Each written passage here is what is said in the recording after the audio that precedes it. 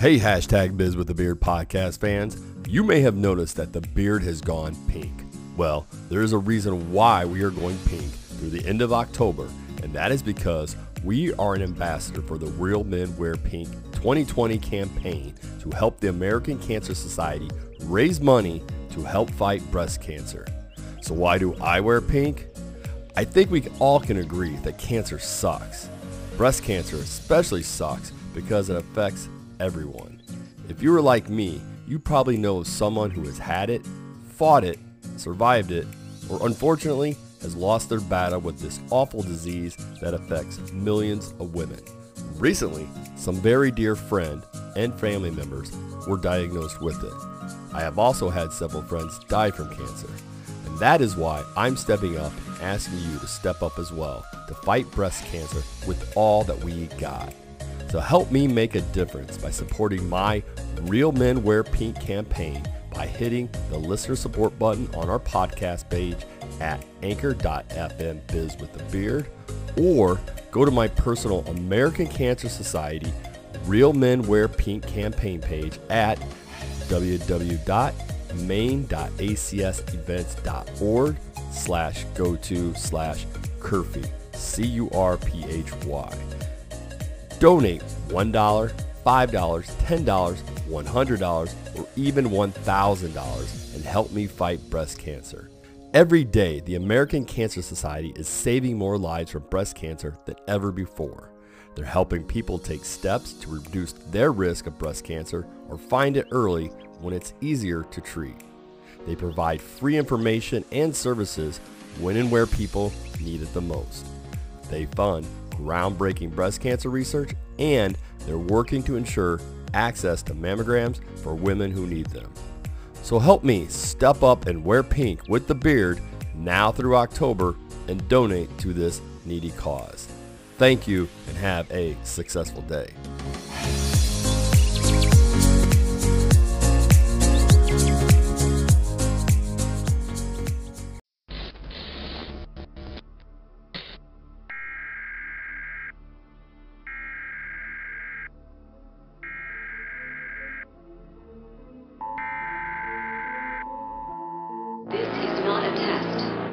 Emergency broadcast system.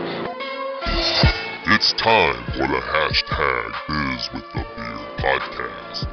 Business as you've never heard before. This is an ACS executive production. Now, belt up and shut up. It's going to be one bumpy, flipping ride. May God be with you all.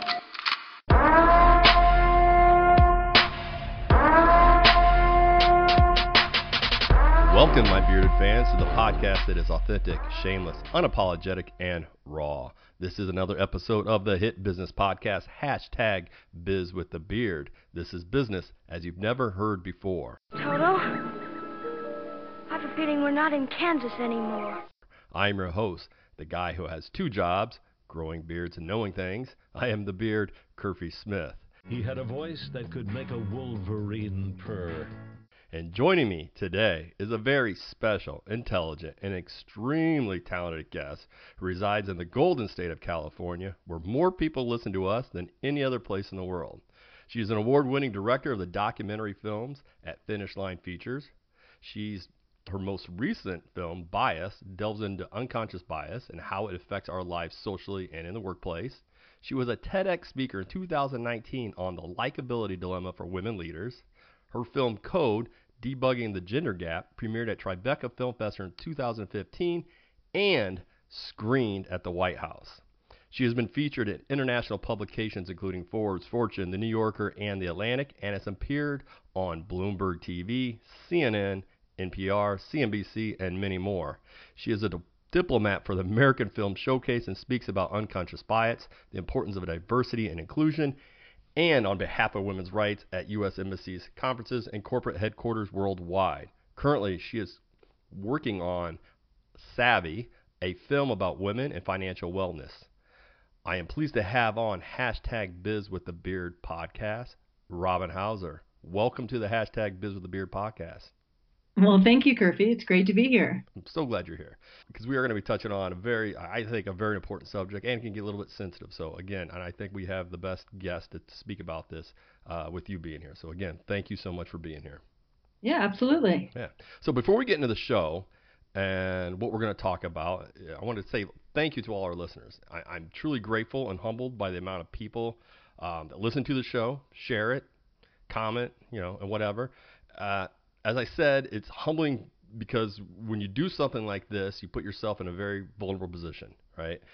It takes a lot of courage to put your face, voice, opinions, your art out in the world, and I highly, highly respect people who do that, whether I agree with them or not. And the type of responses that we've been getting have been overwhelming, and I appreciate the feedback from my fans, and even the negative feedback. It's a truly blessing, and it's very useful to me.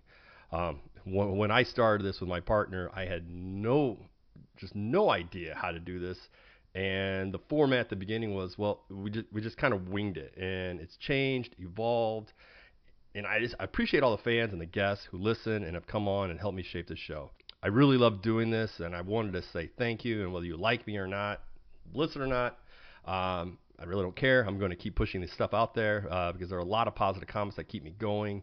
And when I get people that tell me the value they receive from the show, that's what matters to me.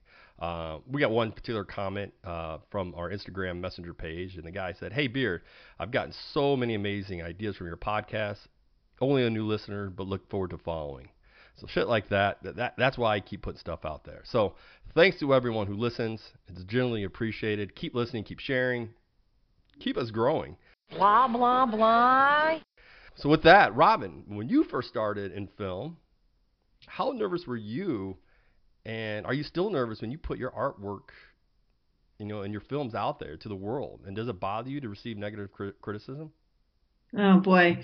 The first time at the world premiere of my first film, which was called Running for Jim, about a high school running coach who had Lou Gehrig's disease, absolutely, I was terrified. I was really nervous.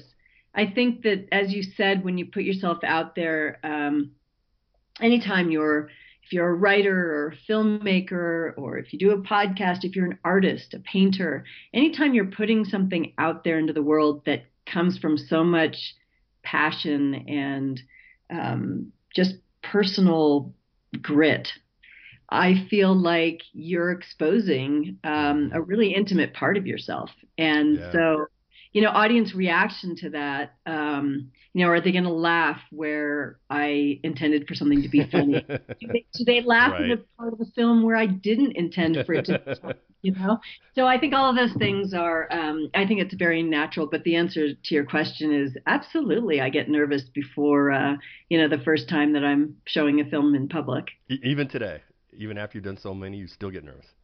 Yeah, well, for example, I made a film that came out in 2018 called Bias, and it's a film about unconscious bias. And because I am a privileged white woman and I grew up in a very privileged environment in San Francisco, I decided, who am I to be making this film about unconscious bias unless I'm willing to put myself in sort of to be vulnerable. Right. And so in that film, I expose my biases, or at least two of them. Really? Yeah, I take the implicit association test on camera, and I show that I have a strong association of Black Americans and harmful objects, as opposed to white Americans and harmful objects. And that's embarrassing, and it's especially embarrassing to show that in public, right? I'm not alone in that bias at all. But I think the fact that and then the even more surprising one was that I show a strong association with women and family versus men and family. And I show a stronger association with men in careers than I do with women in careers. And that also was the result of an implicit association test. Now, as a feminist, and I say that in the best modern day feminism definition, I get you. I was surprised. I'm embarrassed that I had those implicit associations because obviously I believe a woman can be, or if she wants to be, in the working world as much as a man is. Right. Well, and it's not. I mean, and gosh, I wasn't going to go around this direction at all, but especially within the last 6, 7 months, we've been really sensitive to some issues out there regarding race and what have you. And one of the things I always believed is, we all want to be better, right? But we do have bias in there, and I think a lot of that's based on how you were raised, and it's not, that anybody was doing anything intentionally, and we all intentionally want to be better and do the right thing, but you're molded as a child growing up, and it's been that way through the beginning of time. Especially with this, when I was talking about white privilege, and I said, yeah, I have white privilege. It is what it is. I didn't I'm not mad about it or mean about it. I'm trying to put it in a different text, but it's like, yeah, or I don't have issues that other people are going to face just because based on the color of their skin, not of mine. And that's all right, but as long as you understand that and you're trying to do something about it. So it's just it's very interesting. But so I would say that I think it's optimistic to think that everybody cares about the impact that they have on the world. I don't know if I agree with you there. I think that most people probably that you and I would want to hang out with do care about what type of impact their actions have on the world. But sadly, I think there are people out there that kind of don't care. But if you talk about implicit bias, or act like they care. Those are the ones that really bug me. Right, but it's those of us that want to live on sort of a conscious level, that care about society, that care about how other people are impacted by our actions. So think about unconscious bias. Bias stems from a survival heuristic that we have as humans. Pretty much any being with a brain is going to have biases. Why? Because we learn from experience. So once you've learned from an experience, if you touch something hot and you got burned, you then hopefully are going to learn to be cautious or careful when you touch something that's hot, right? Yep. So if you take this into sort of biases, and if we have been taught through societal messaging, for example, that something is dangerous, or that something is odd or different than us, if something's outside of our in-group, then naturally, as a survival heuristic, we are taught to be cautious. Now, the question is, how is that useful in the modern day world, right? We don't live in tribes where it's so much anymore. I mean, we try to live in a more diverse society now. So do you think so? I think that we're striving to. I think certain areas, I think you're right. But I think, and going back to what I said earlier, I think that some people claim it, but then their actions don't prove it. Well, that's right. Now, obviously, there are very segregated parts of society, right? Yeah. But we're no longer living in tribes, where we're, throwing spears across the river, at people that look different than we do. Right. But the fact that we as human beings tend to stereotype and categorize people that are different from us is a very natural thing to do. But that shouldn't be an excuse, right? That shouldn't be an excuse for why, you would hire a team of all people that look just like you. Say, like Silicon Valley started out that way, right? I mean, that shouldn't be an excuse for that. It's why it's easier to do that. There's something called like me bias. Well, it's super easy to hire people that are like you because that's who you feel most comfortable with. Right. But is that the best decision for your company? Probably not. You got my juices flowing. I'm so excited about today's show. I mean, this is great. You're so educated in this. I can't wait to get going. So before we get going, I'm not sure if you're aware, but I'm an ambassador this year for the Real Men Wear Pink campaign with the American Cancer Society. And I'm doing this because, my breast cancer has affected many of my friends and family. And quite frankly, just breast cancer sucks. So before we get into the show, I need your help and all my listeners' help. And here's how they can do that. I need all my listeners to go to our podcast page at anchor.fm/bizwiththebeard and hit listener support. That's where they could donate, as little as $1 or up to $1,000, whatever they want at the listener support button. And I'm going to be donating 100% of my proceeds from the listener support button for the month of September and October to the Real Men Wear Pink campaign and the American Cancer Society. Now, if you want to donate directly to the campaign, all I have to do is go to my Real Men Wear Pink campaign page through the American Cancer Society and donate directly to the campaign. And that address is main.acsevents.org/go-to/Curphy, and Curphy spelled Curphy. You can donate as little, like I said, as little as you want or as much as you want. But we do need your help. That's all I got to say about that. Robin, how are things in California right now? Smoky. Still smoky, huh? It's getting better. I actually escaped to Park City, Utah. I'm lucky to be able to, work virtually because I'm not filming, just at least not this week. So I've escaped to Utah, but California is a mess right now. I mean, I love that state. It's where I'm from, but boy, it's a mess.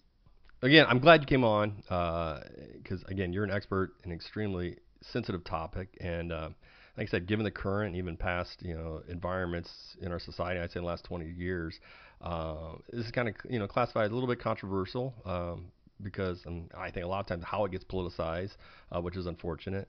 I'm sure you and I are going to both, probably more me, offend some people when we talk about this topic, but that doesn't bother me because I feel we don't talk about it enough.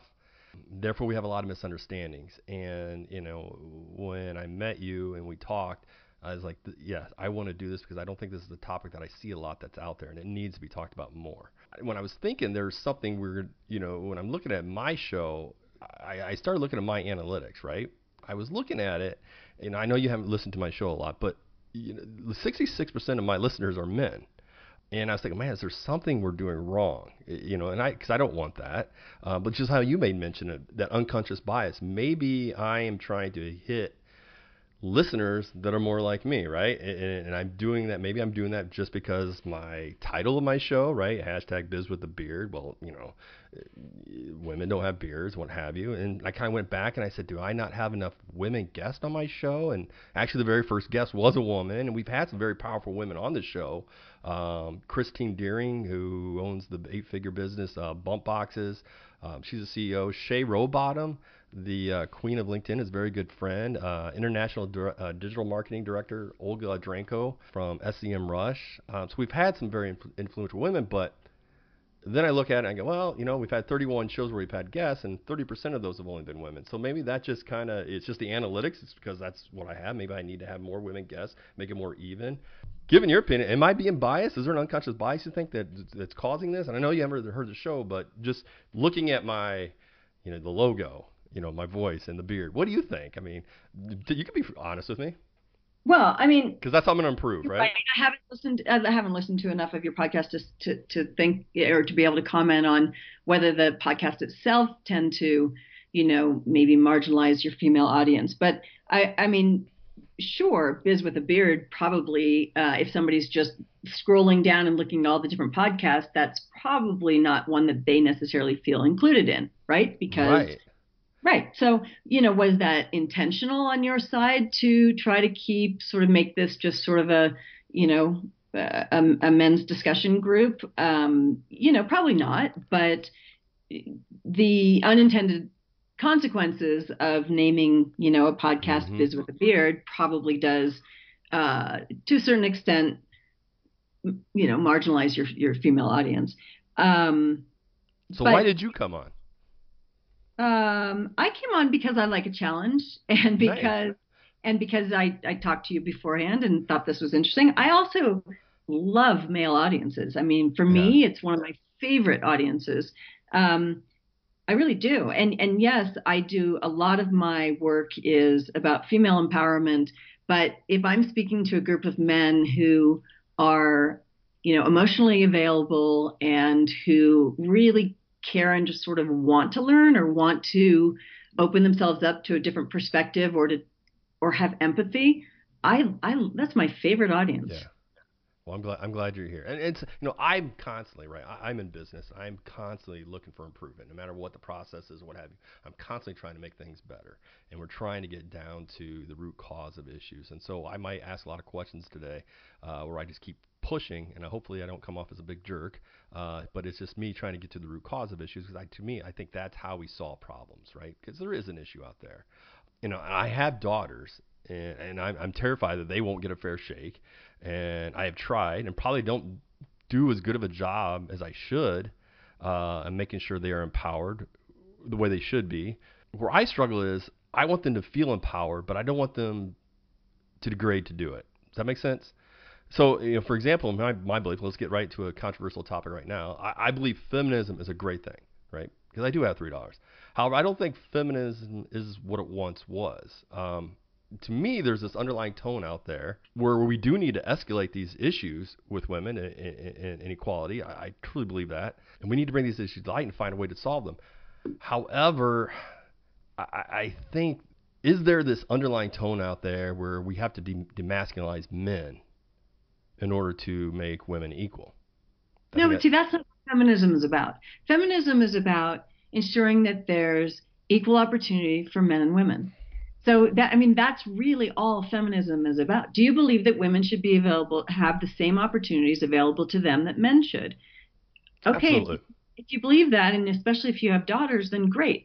So whatever people are stuck on, this sort of stereotype or bias that they have in their mind with the word feminism. I know people who absolutely believe that women should, deserve to be paid the same amount for the same skill set as men. Okay, great. But they would say, but I'm not a feminist, and whatever the label is, like an equalist, a feminist, whatever you want to call it. I understand that the word feminism has sort of a negative connotation. However, I would love to sort of redefine that because, I get stuck on a word. Why not talk about, exactly. meaning? What's it mean? Yes, absolutely. So, Robin, you made your passion, your livelihood, which I think is what everyone should do.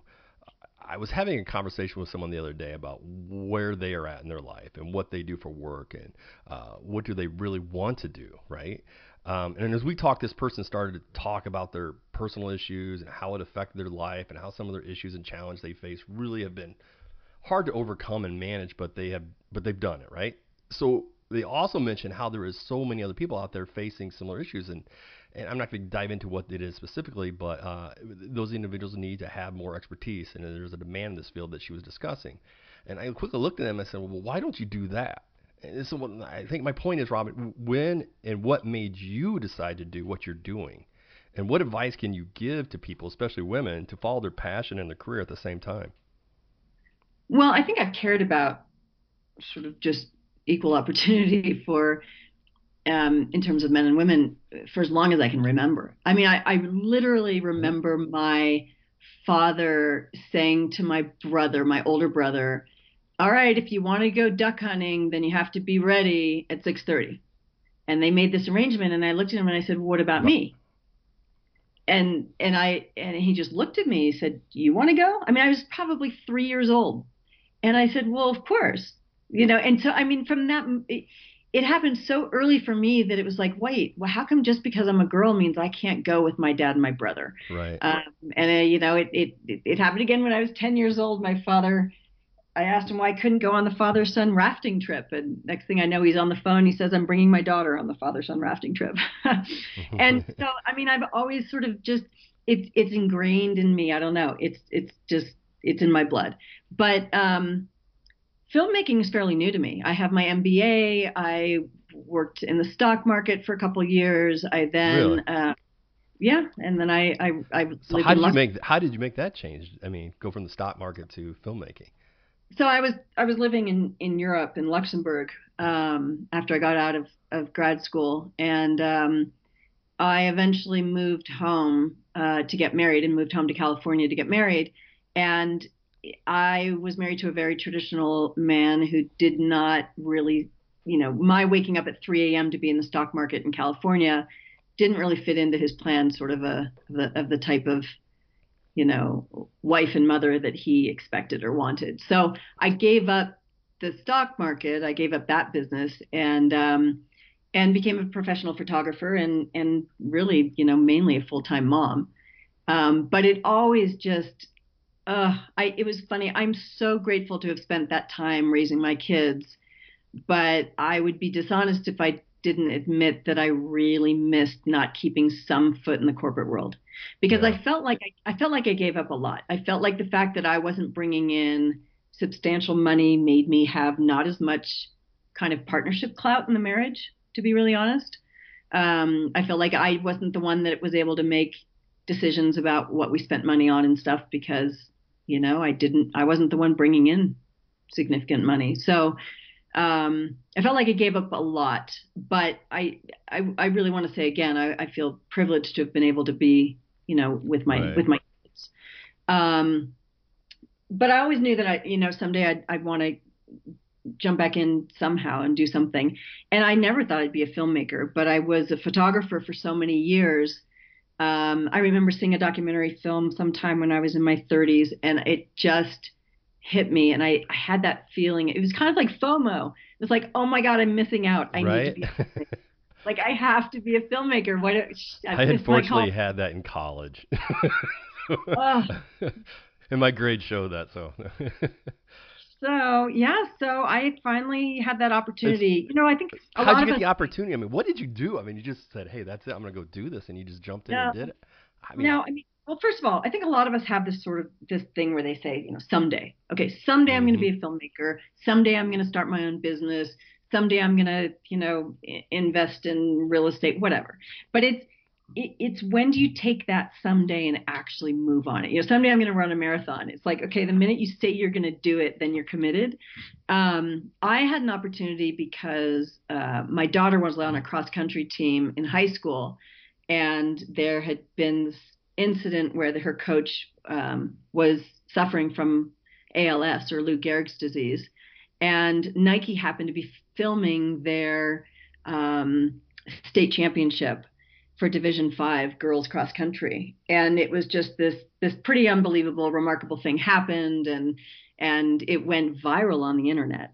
Wow. And so a documentary team came to me and said, "Hey, we want to make this film. We know your daughter's involved." And I felt like, wow, this must be the opportunity I have to jump in. Number one, protect my daughter and make sure I know how she's being personified in the film.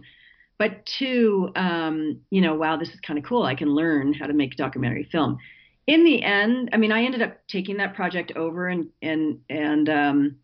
becoming director and producer on it. And I certainly had a lot of help making that film, but it was like going through film school, in a year and a half. It just, when you jump in on a project that you don't know much about. But I was really fortunate to have learned from a lot of really gracious individuals in the San Francisco documentary film community who guided me and educated me. And that was my first project. It was tough. Glad to have that one behind me. Yeah. So how long have you been doing it then? I mean, how long did it take you to really say, okay, this is it. This is what I'm meant to do? Well, that first film took about 2.5 years to complete. And then I jumped, and that was I completed that in 2013. So I started in 2011. And I feel like as soon as I finished that first film, I wanted to jump in and start another one. And this time I knew a couple things. One thing that I'd really learned was that I wanted to be director. I wanted to be in charge. Have you always been that way? Sorry? Have you always been that way? You want to be in charge? You're like one of those individuals that just, man, when there's a project or there's a team, man, you be at the front or not? Maybe. I mean, I would say that I'm a introverted extrovert. I think you and I are the same. I'm the same way. Yeah, I mean, I really need but yeah, I think ultimately, here's the thing. I depend a lot on a team. I really do. I collaborate. I'm a big collaborator. I really value different perspectives and what different people bring to the table. But ultimately, if I'm the one responsible for the project, if my name's on it, in the end, yeah, I want to be director. Yeah, that's awesome. So I was watching your TEDx talk on the likability dilemma for women leaders. And at the very beginning of the talk, you talk about how men and women have described you as intense, high octane, aggressive, and how those words don't feel like they're complimentary to you. And then you say you try to control your eagerness and be softer, and it's exhausting to you to do that. And I'm a firm believer you should be you, and F those who don't like it. And there are people who will not like eager, aggressive leaders because they're not, in my opinion, they're just not those types. And I've worked for both men and women. And I can tell you, I stray away from not those people who are described by those words, but I do stray away from leaders who lead with a chip on their shoulder. My question to you, because I don't think that's what this is about, but my question is, why do you think it is bad, or I mean, why do you control yourself when it comes to those type of behaviors, or when people describe you that way? Because I'm aware of how being a woman, that those characteristics, I'm aware of how they rub people. Yeah. And as a man, you don't have to worry about that, because if you come across as, people don't judge men with the same scope, with the same sort of view on things, right? A man, if you look at a man being incredibly decisive, competent, assertive, strong, those are all words that we associate with male leadership. And so, if a man is sort of dominant and decisive, that's good. And both women and men feel like that is appropriate behavior, and they're not offended by it. If anything, it's Right. like, well, good, okay. But when a woman acts that way, both women and men react to it. Suddenly it's like, whoa, she's tough. Whoa, she's yeah. So she might be deemed as competent, but she's not going to necessarily be deemed as likable. And so whether I knew that implicitly, when I was growing up, I don't think I did. I think what I just realized was that, in some incidences, I would have better success if I maybe came across as a little more deferential and helpful and, less assertive. And that's not my normal character. Not to Right. say that I have incredible empathy. I have high emotional intelligence. And sometimes that makes it almost harder because I can really see, I can really feel how people are reacting to me. And so I have really tried hard at times, especially if I'm with a group of men, to sort of just, back off a little bit. And See, as I I think get, that's sad. well, I do Because too. I walk into businesses, right, and I've worked with leaders, and I've had male bosses and female bosses, and I sat there and looked. I go, who are your two favorite bosses you ever had? And one was a man, one was a woman, both of them, right? And I would say they're both intense, aggressive people. And then I said, okay, who are the two individuals you didn't like the most? And I thought about it, and it was a man and a woman, and they weren't really they were intense and aggressive, but they had a chip on their shoulder, what I said earlier. Does that make sense? And I think that's where I'm like, but it didn't really matter to me. It was a man or a woman. They were both, and actually the guy I didn't like him at all. Um, but it's just, so I think it's kind of sad. And as we evolve, that we shouldn't have to pull back, because I think being an intense and aggressive and decisive, whether you're a man or a woman in a leadership role, and if that's how women think, and that's how you said you're thinking, right? I think that's really disappointing, because Yeah, I well, I think, think I because would to say, me, who's someone who's looking at these individuals, looking to be leaders, I might pass on you because I'm like, well, she's nice and likable, but can she lead? Because I'm looking right. for that, right? So that's the dilemma that you have is, what do what do you do? That's really tough. That's unfortunate. Yeah, I mean, but I think that I think when you're in your 20s, women care. Look, there are some women that just don't care. They don't care what people think of them. And kudos to them if they can move forward and be really strong, effective women in society, women in business. That's awesome, because that's almost the kind of, tough skin that you need to have to get ahead as a woman in the business world.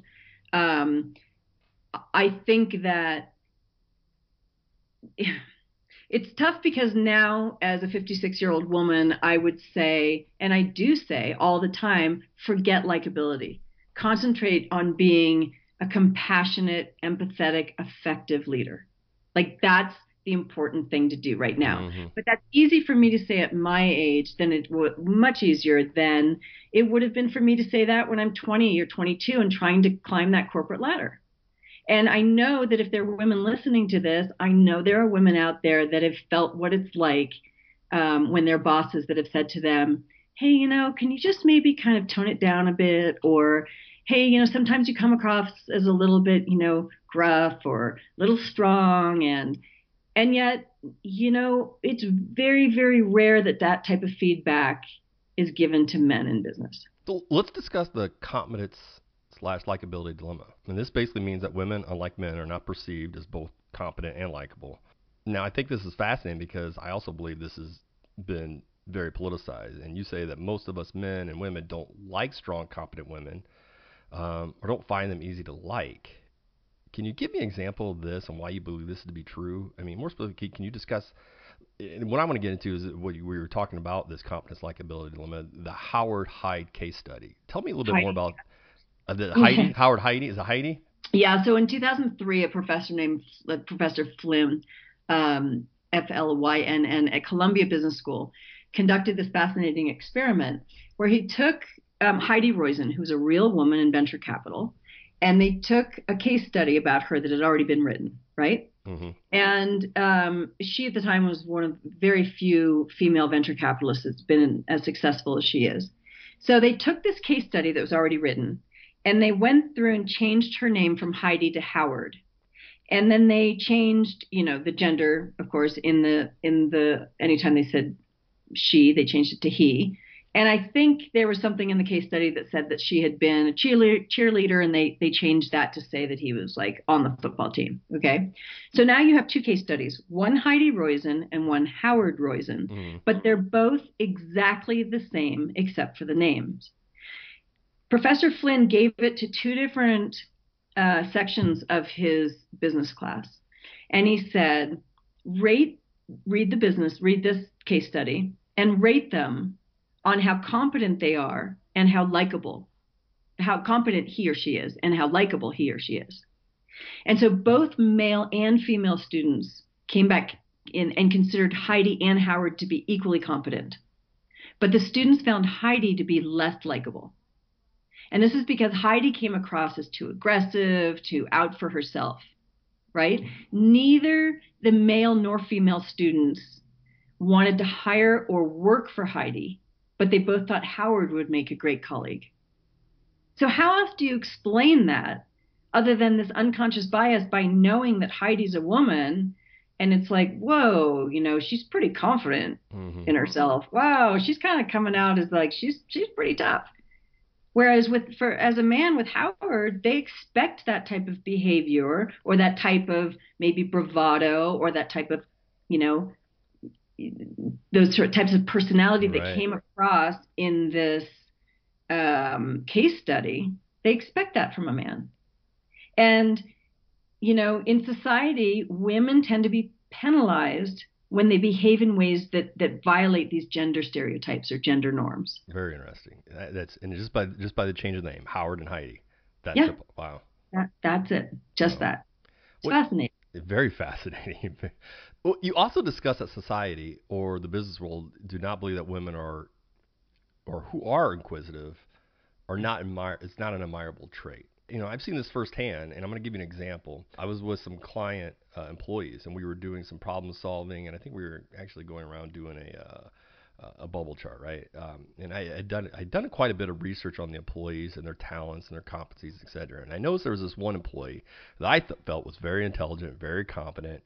Yet when we were in this meeting where I was going around the room asking each one of them, because I kind of do a bottom-up approach when it comes to management, right, and problem solving. And I asked each one of them, what are 5 things that they can think of that would make their job or department run more efficiently and profitable?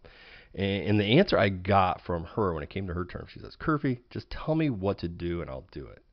And I was like really set back because I knew this person's background and I knew she was very intelligent. I rejected her answer and I discussed with her privately of what a talent she was to the organization, and that's based on again what I said, what I felt, what of her competencies and abilities that I needed her to see her step up and be a leader.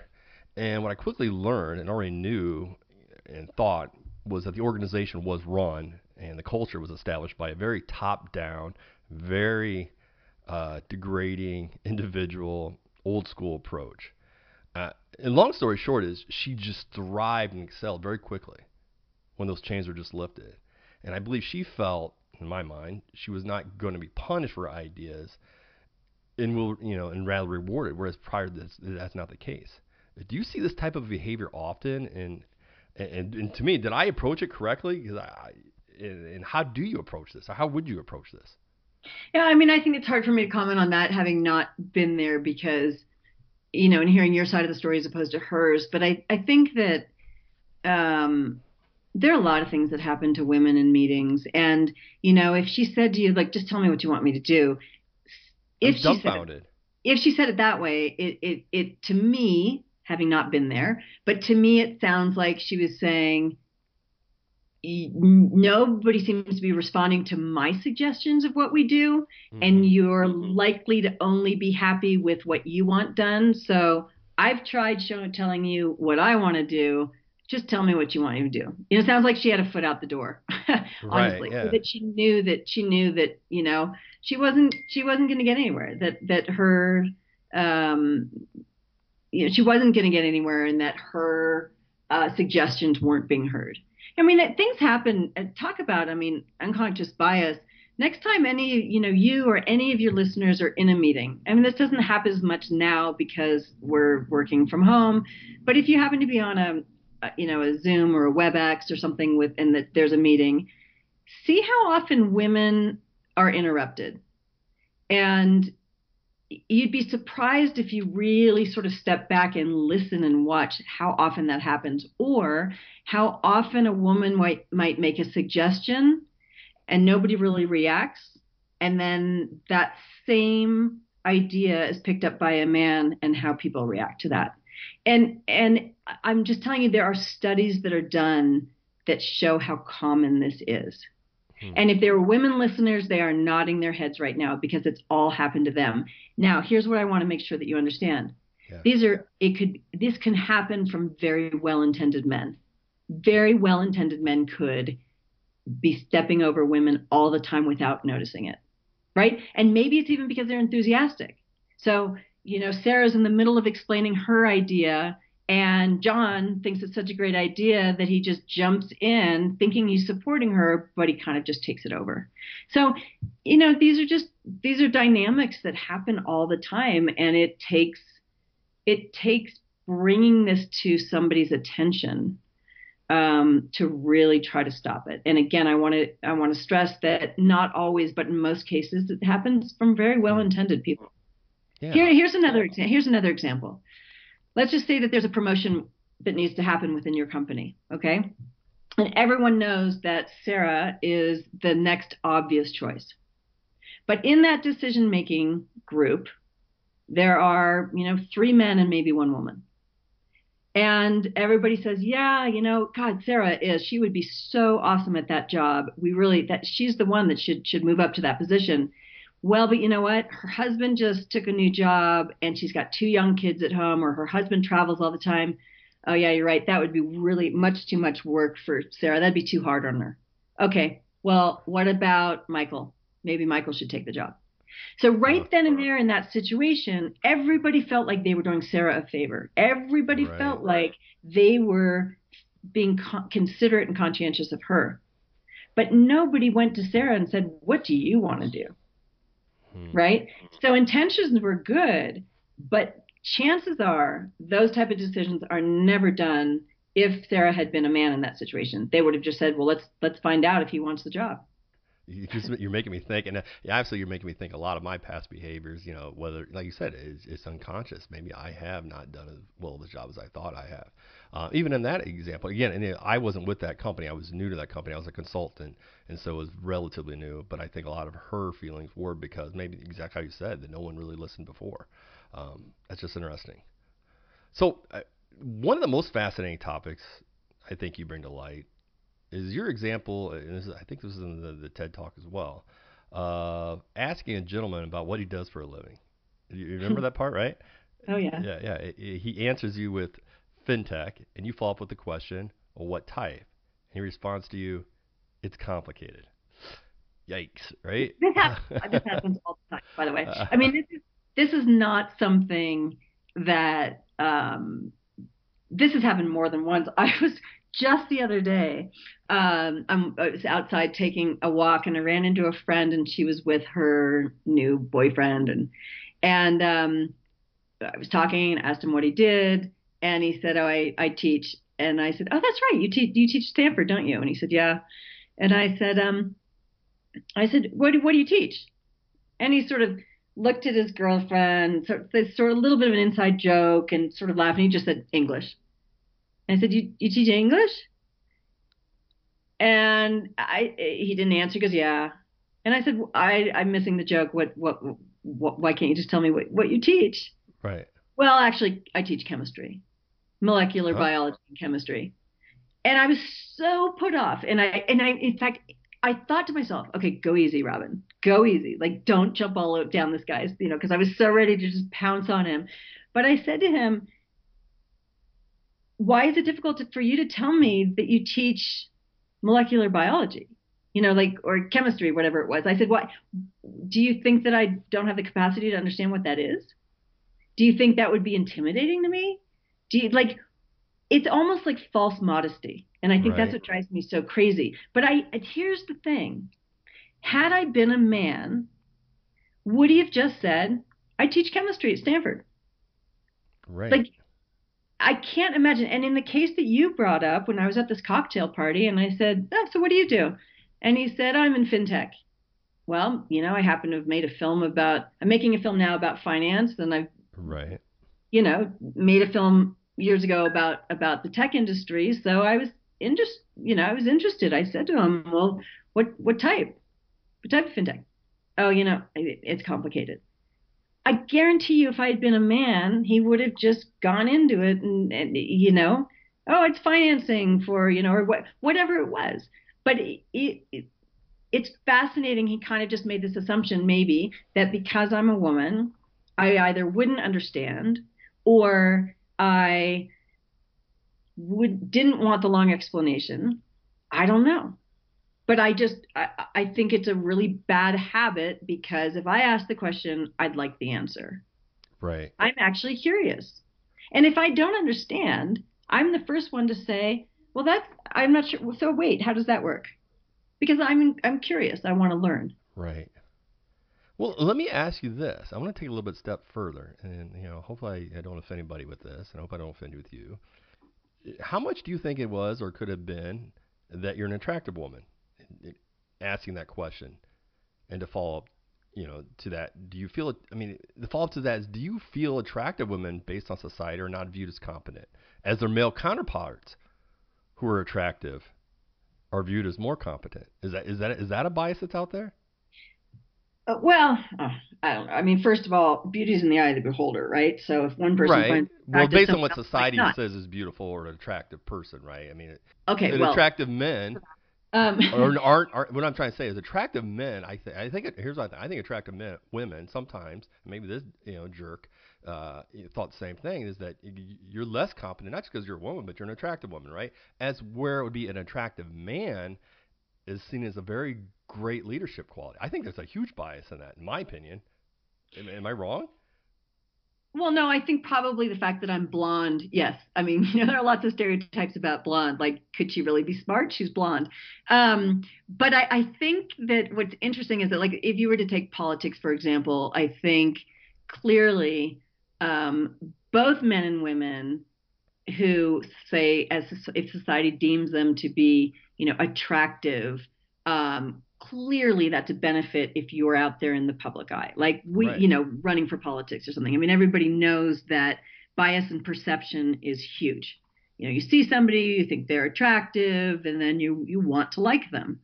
So I think that that's a real thing. And I think that enters into politics, a lot more for women than men. And there have been studies done that show that, women who are, men who are attractive, but this is what I was going to say. This is what's interesting to me. Comments about when you have a leader, a female or a male leader, or a female or male politician, comments are made on social media, even in, news articles and writing, often about a woman's appearance in that case. So they'll talk about what, Angela Merkel is wearing for example, right? Mm-hmm. And not so much about the policies or what's happening in Germany, but what was she wearing? What did she look like? Whereas how often, honestly, do we ever read comments or criticism or critique about what a male politician Right. looks like or is wearing? So there's definitely a bias there, and Unless it's you're not orange, right? You look like a man-o'-lantern. Yeah. Well, I don't know what that's about. Do you think it's a tanning bed? I have no idea. It's gotta be. I wonder how many. I don't know. But even then, I'm surprised that people don't talk as much about his appearance as people just sort of assume it. You don't hear as much criticism about, boy, if a woman's slightly overweight, you're going to hear about it. Somebody's going to make a caricature or something. Right. And I know we don't want to talk. I don't want to talk about politics. I don't want to talk about left or right. But I do think there is a bias too on how women are portrayed, whether you're conservative or liberal, right? For example, I'm going to give two examples, and I don't want to talk about politics. I don't want to get into policies at all. That's not what this show is about. But if I would take two women politicians like Ivanka Trump, right, and Hillary Clinton, and I would say when people describe Ivanka who don't agree with her policies, refer to her as you, right? She's blonde, she's a ditch, she's a blonde bimbo, pretty face. I see that all the time out there, right? And Hillary, if you ask a lot of people on the conservative side, she's described as shrewd, nasty, evil. I think you even said on your show that her voice is shrill, right? Yeah. I deeply regret that. When in reality, if you strip down their beliefs and their physical identities, both these women are very competent and very intelligent as individuals. So why do we do this as a society and categorize women in such a way, even especially in politics? I think it's just because you don't do that with men. No, that's right, and that's because women these are in some way or another they're female leaders, right? And I think we definitely saw this in the case of Hillary Clinton. Even my mother said, "Oh, I just can't vote for Hillary." And I said, "Why?" Well, because she just drives me crazy. Her voice is so...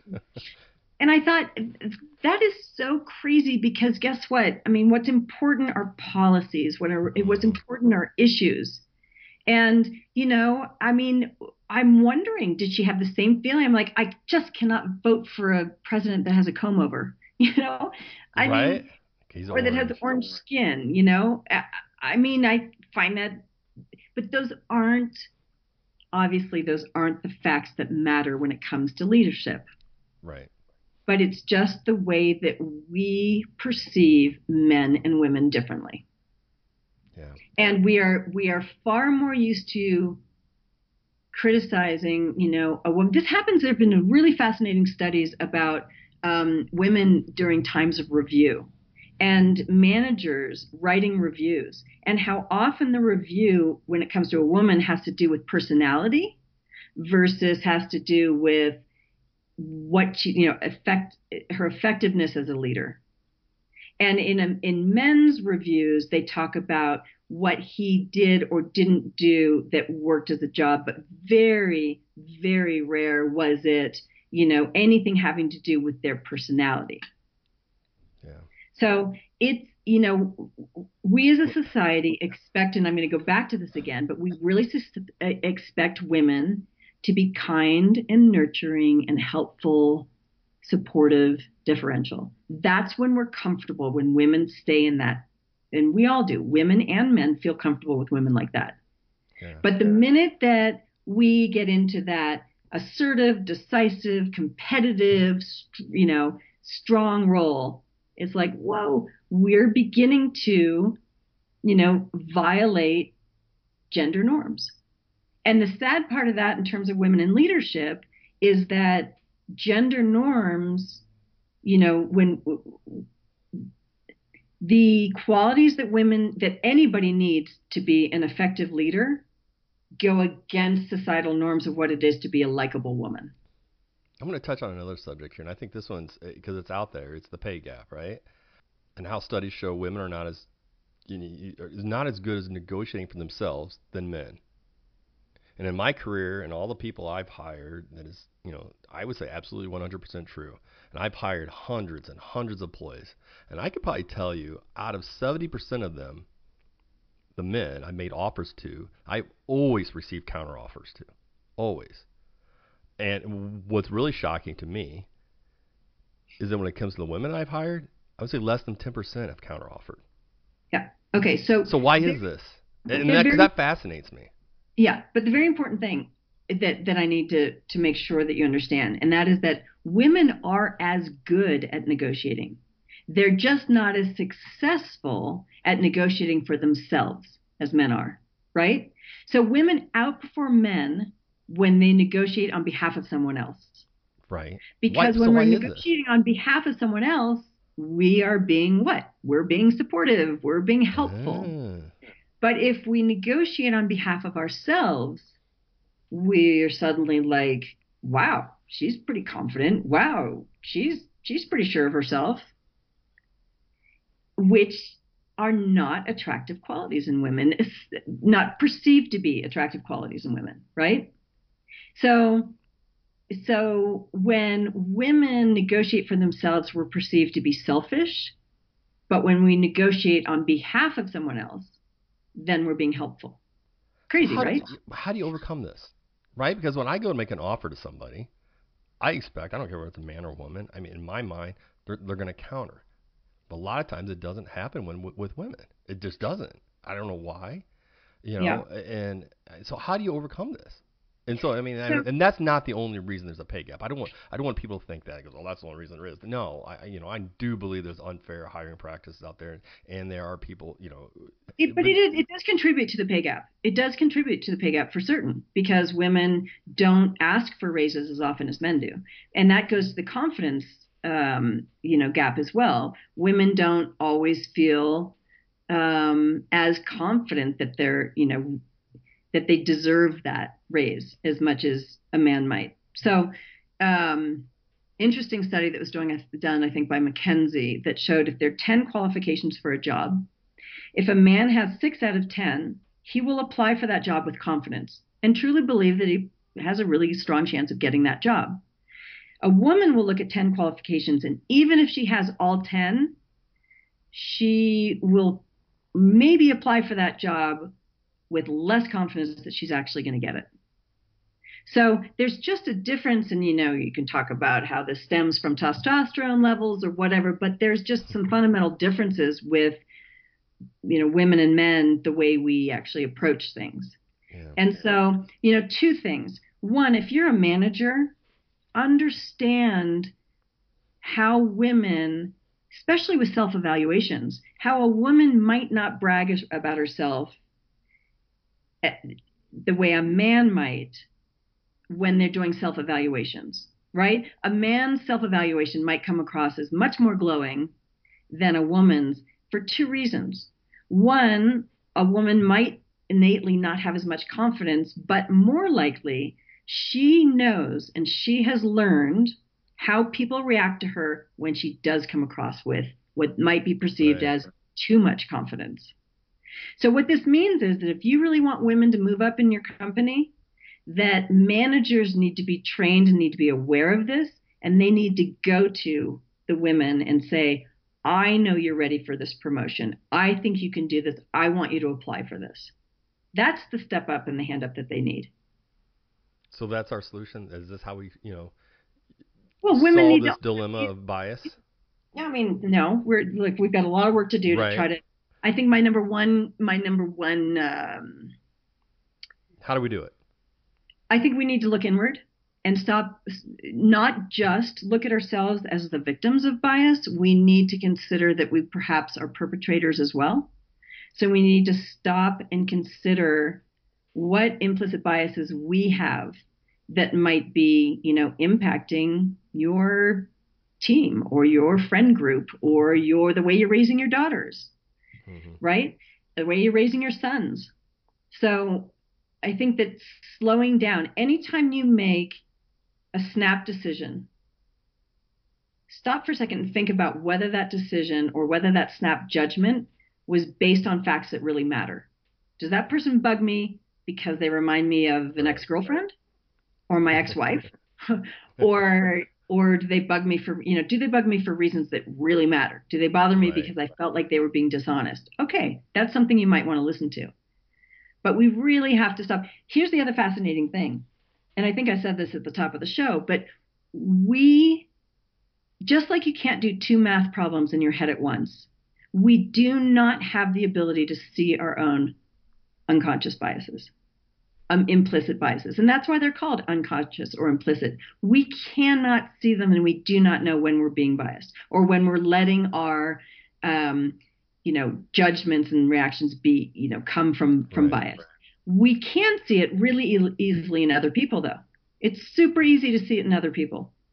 So that's why we need to build a team that is able to say, hey, Robin, you know what?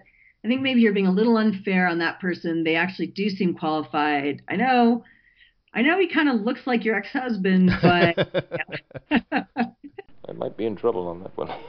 That's funny. So, that type of thing is really, it's the most important thing, and it's the most important reason that we need to hire diverse teams, and we need to really weigh in a lot of people's opinions. And it is not the fastest way to solve a problem, but it's the most effective. Yes, I agree. I am all about that. Absolutely.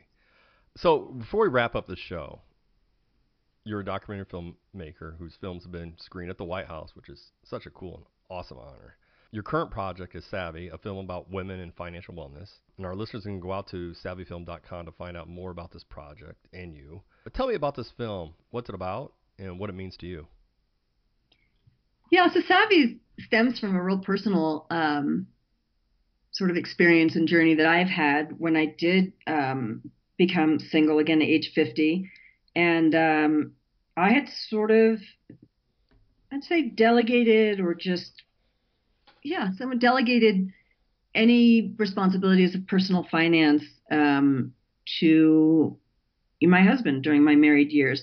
And that's not necessarily because I wasn't interested. I did keep my own bank account, and I was, obviously responsible for that. But it became pretty clear to me early on that the relationship was going to work best if he felt like he was in control of the finances. And in all fairness, he was the one that brought in the, vast majority of funds. But when we got divorced, we were in a much different financial situation than I ever knew that we were in. And I blame that on myself. I'm a smart woman. I have my MBA. I understand finances. And yet I really took my eye off it, and I didn't insist on understanding exactly where we were, as a family, as a couple, et cetera. And we ended up, there was a lot more debt than I thought. So I started doing I felt so ashamed, and I started talking to some friends, and I was blown away by my number of friends who were married, who, completely abdicate financial decision-making to, their husbands. And these are even people who have really good relationships with their husbands. What if something happens? What if they die? What, suddenly, what if, do you even know who holds your mortgage? Do you know anything about investing? Do you know, these are important things. So I became interested in this, and I did some research, and I found out that it's not just because I'm 56 years old. Millennials, there's a higher percentage of millennials that are not taking an active role in personal finance than there are even of baby boomers. So this is a trend that is not going away. It's getting worse. And that was really alarming to me. So anyway, Savvy documentary is about how important it is for women to one, understand and manage personal finances, but two, how to communicate with their partner, whether you're in a same-sex marriage, whether you're in, just cohabitating, or whether you're in a traditional marriage, how important it is to have these sort of money discussions and to understand things, like understand, credit scores, and understand, why it's important to contribute to a 401k. Women, the percentage of women that live in poverty in retirement is exponential, in terms of women versus men.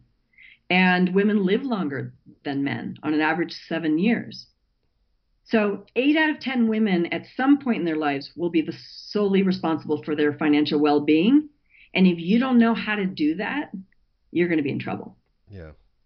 And I will say in my relationship, we had this issue come up in my marriage. My wife at the time was a stay-at-home mom, and I just handled all the finances just because I don't think maybe I unconsciously did it. I don't know. I look back on it because it was a big issue, right?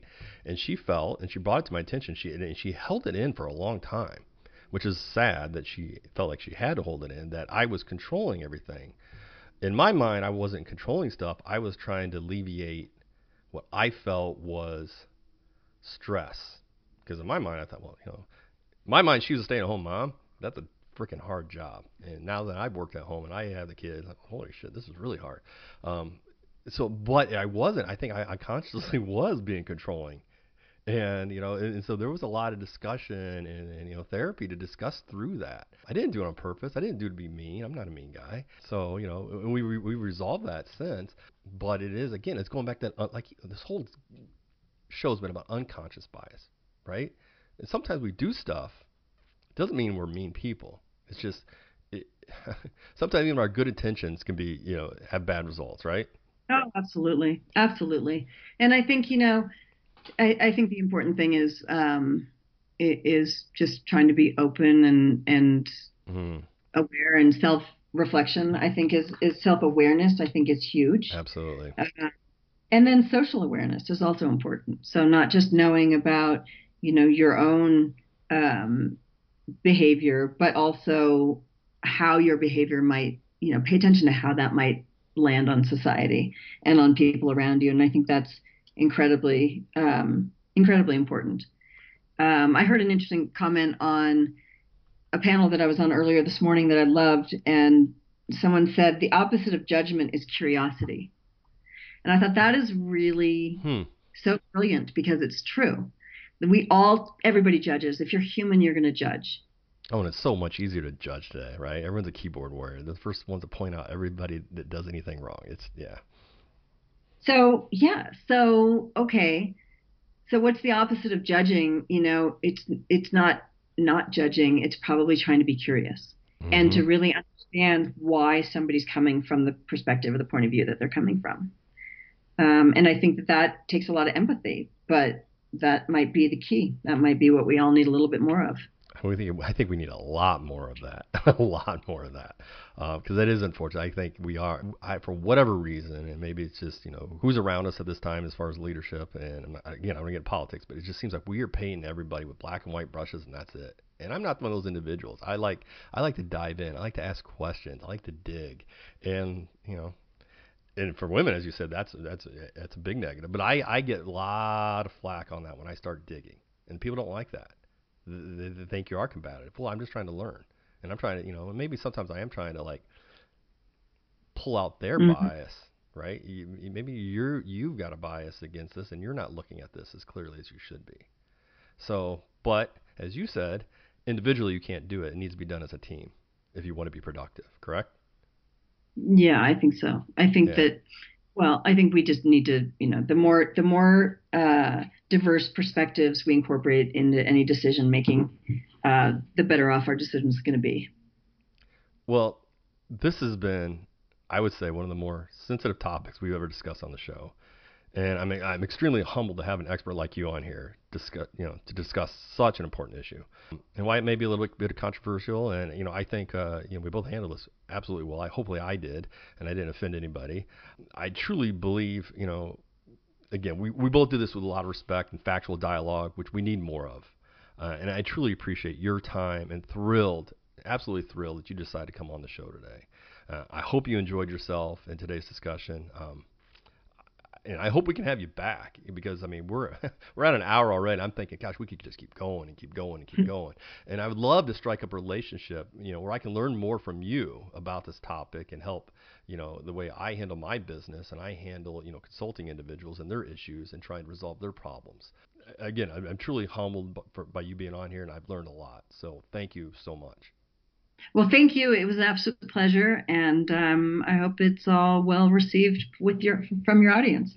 And hey, and just so you know, I do have a few small roles in films and TV. So if you ever need a bearded actor, let me know. So. You're a pushy little bastard, ain't you? Okay. Yeah. I have yet to move into the, the narrative world, but when I do, I keep it in mind. Well, I haven't done much narrative. I've been a couple of extras, so if you just need me to stand there, I'll do that. I'm pretty good at that. So, is there anything else, Robin, before we sign off? Is there anything else you want to plug today that we've not mentioned, but maybe we should have? No, I mean I think you told people where they can find Bias documentary, right? So yeah. I think we're good. Thanks so much. I appreciate it. Again, thank you for being on the #BizWithTheBeard podcast. Adieu, adieu. Parting is such sweet sorrow. As a reminder to our listeners, I want you to make sure I repeat where people can donate to my Real Men Wear Pink campaign to help fight breast cancer through the American Cancer Society. As mentioned at the beginning of the show, I, the Beard, am a Real Men Pink 2020 ambassador, and I'm raising funds. I have to raise $5,000 to be exact, which isn't, we should be able to knock that out pretty easy. But I want to try to hit that goal as soon as possible. So #BizWithBeard listeners, I need you right now to do a few things. I need all my listeners to go out to our podcast page at anchor.fm/bizwithbeard and hit the listener support button. I'll be donating, like I said before, 100% of my proceeds from that listener support button will go to the Real Men Wear Pink campaign and ACS. And if you want to donate directly to the campaign, all I have to do is go to my Real Men Wear Pink page through American Cancer Society and donate directly to the campaign. That address again is main.acsevents.org/go-to/Curfy. And lastly, we got some cool merchandise that's out there at my website at www.acsexec.com, where I'm going to be taking the gross profits for that specific Real Men Wear Pink merchandise that's out there and giving that to the campaign as well. So, Robin, any final thoughts? I would say I just encourage everyone to slow down and consider how your actions are contributing maybe to bias. Great advice. Again, thank you for coming on the #BizWithTheBeard podcast. Much love and success to you. I want to remind everyone to subscribe to the show at anchor.fm/bizwiththebeard, then share it with your friends on all your social media pages. And don't forget, while you're on Anchor subscribing, if you want to feature your business by sponsoring a future episode or help support the show, all you have to do is hit listener support, and we could feature you or your business at the beginning of the show. You can also contact me directly to be title sponsors at curfy@acsexec.com. As always, I'm grateful for all of our listeners who tune in on all the amazing podcast platforms that are out there, such as Apple, Google, Spotify, iHeartRadio, Pandora, and many, many more. So that's it, friends. Another show's in the books, but never fear, the Beard will always be here. Until next time, same Beard time, same Beard channels. Thank you for listening to #BizWithTheBeard. Remember, every genius idea starts with the stroke of a beard. Have a successful day.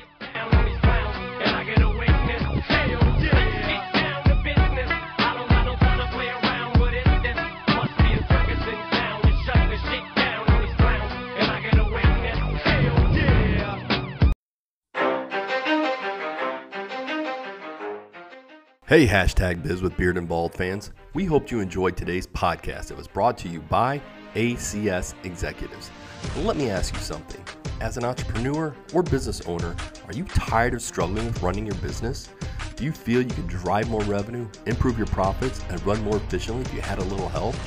Well, you are not alone, and there is a solution for you. Like many small businesses, as the owner, you wear a lot of hats. And why wouldn't you? You started this thing, so you're very careful and particular about it. Well, at ACS Executives, we do a deep dive into your business to help your business grow revenues, improve profits, acquire capital, and run more efficiently. We just don't point out problems. We help you resolve them through our family of companies and the solutions they provide. We share some of the best practices and processes and coach you and your team through them. Our suite of quality products and services will help you get there quickly and smoothly. That's how we ensure your success.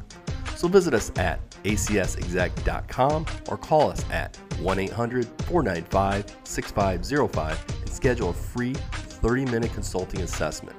Have a successful day, and we hope you enjoyed today's episode of #BizWithBeard and Bald.